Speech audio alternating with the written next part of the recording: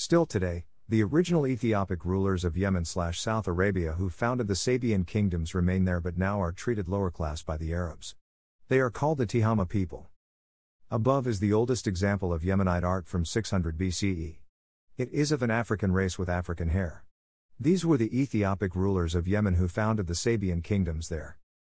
Habesha initially has nothing to do with the Christian and supposedly mixed race people who use it today, Amhara and Tigray. It was originally a Kemetic term.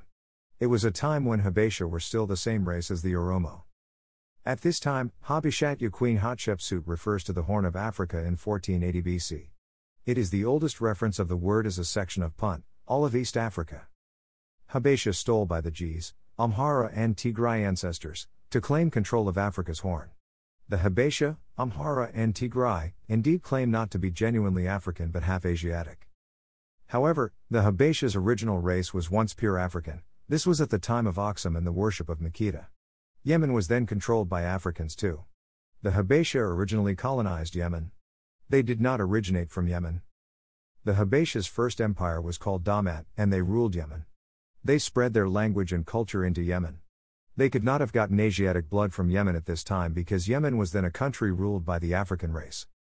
The first time Asiatics actually came to Eritrea, Ethiopia was not until after 100 CE when Hebrew refugees escaped Roman persecution and came to Yemen and Aksum. This created the first mixed-raced Falasha Jews, who later became blacker. They are the ones that initially changed the worship of Makeda into the Song of Solomon myth of the Queen of Sheba. However, the mainstream Aksumites were not Jews or mixed, but still black African. It was not until after King Ezana adopted Christianity that there became a separation of Aksum, the Ge'ez and the Oromo. The Oromo did not want to become Christian and fight the Cushites while the Ge'ez did. When Christianity came in 350 CE, the Ge'ez dynasties first mixed with the Christian missionaries from Syria, Armenia, and Greek Egypt. It is limited to the elite. This mixed race regime then turned against the Oromo and other Africans. It was also when they began to use Habesha just for themselves to exclude other Horn of Africans from the right to rule the Horn of Africa. We must understand, when did the Amhara Tigray stop being pure African? It is not from the Queen of Sheba time. That is just a legend attempting to connect them with ancient Israel.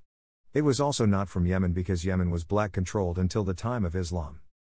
The Eurasian mixture in the Amhara Tigray did not begin until after Christian missionaries from Syria, Armenia, and Greco-Coptic Egypt arrived.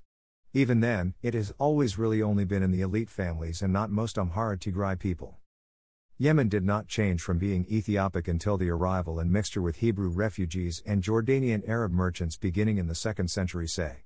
Even then, the Aksumites retained control of Yemen until 600 CE.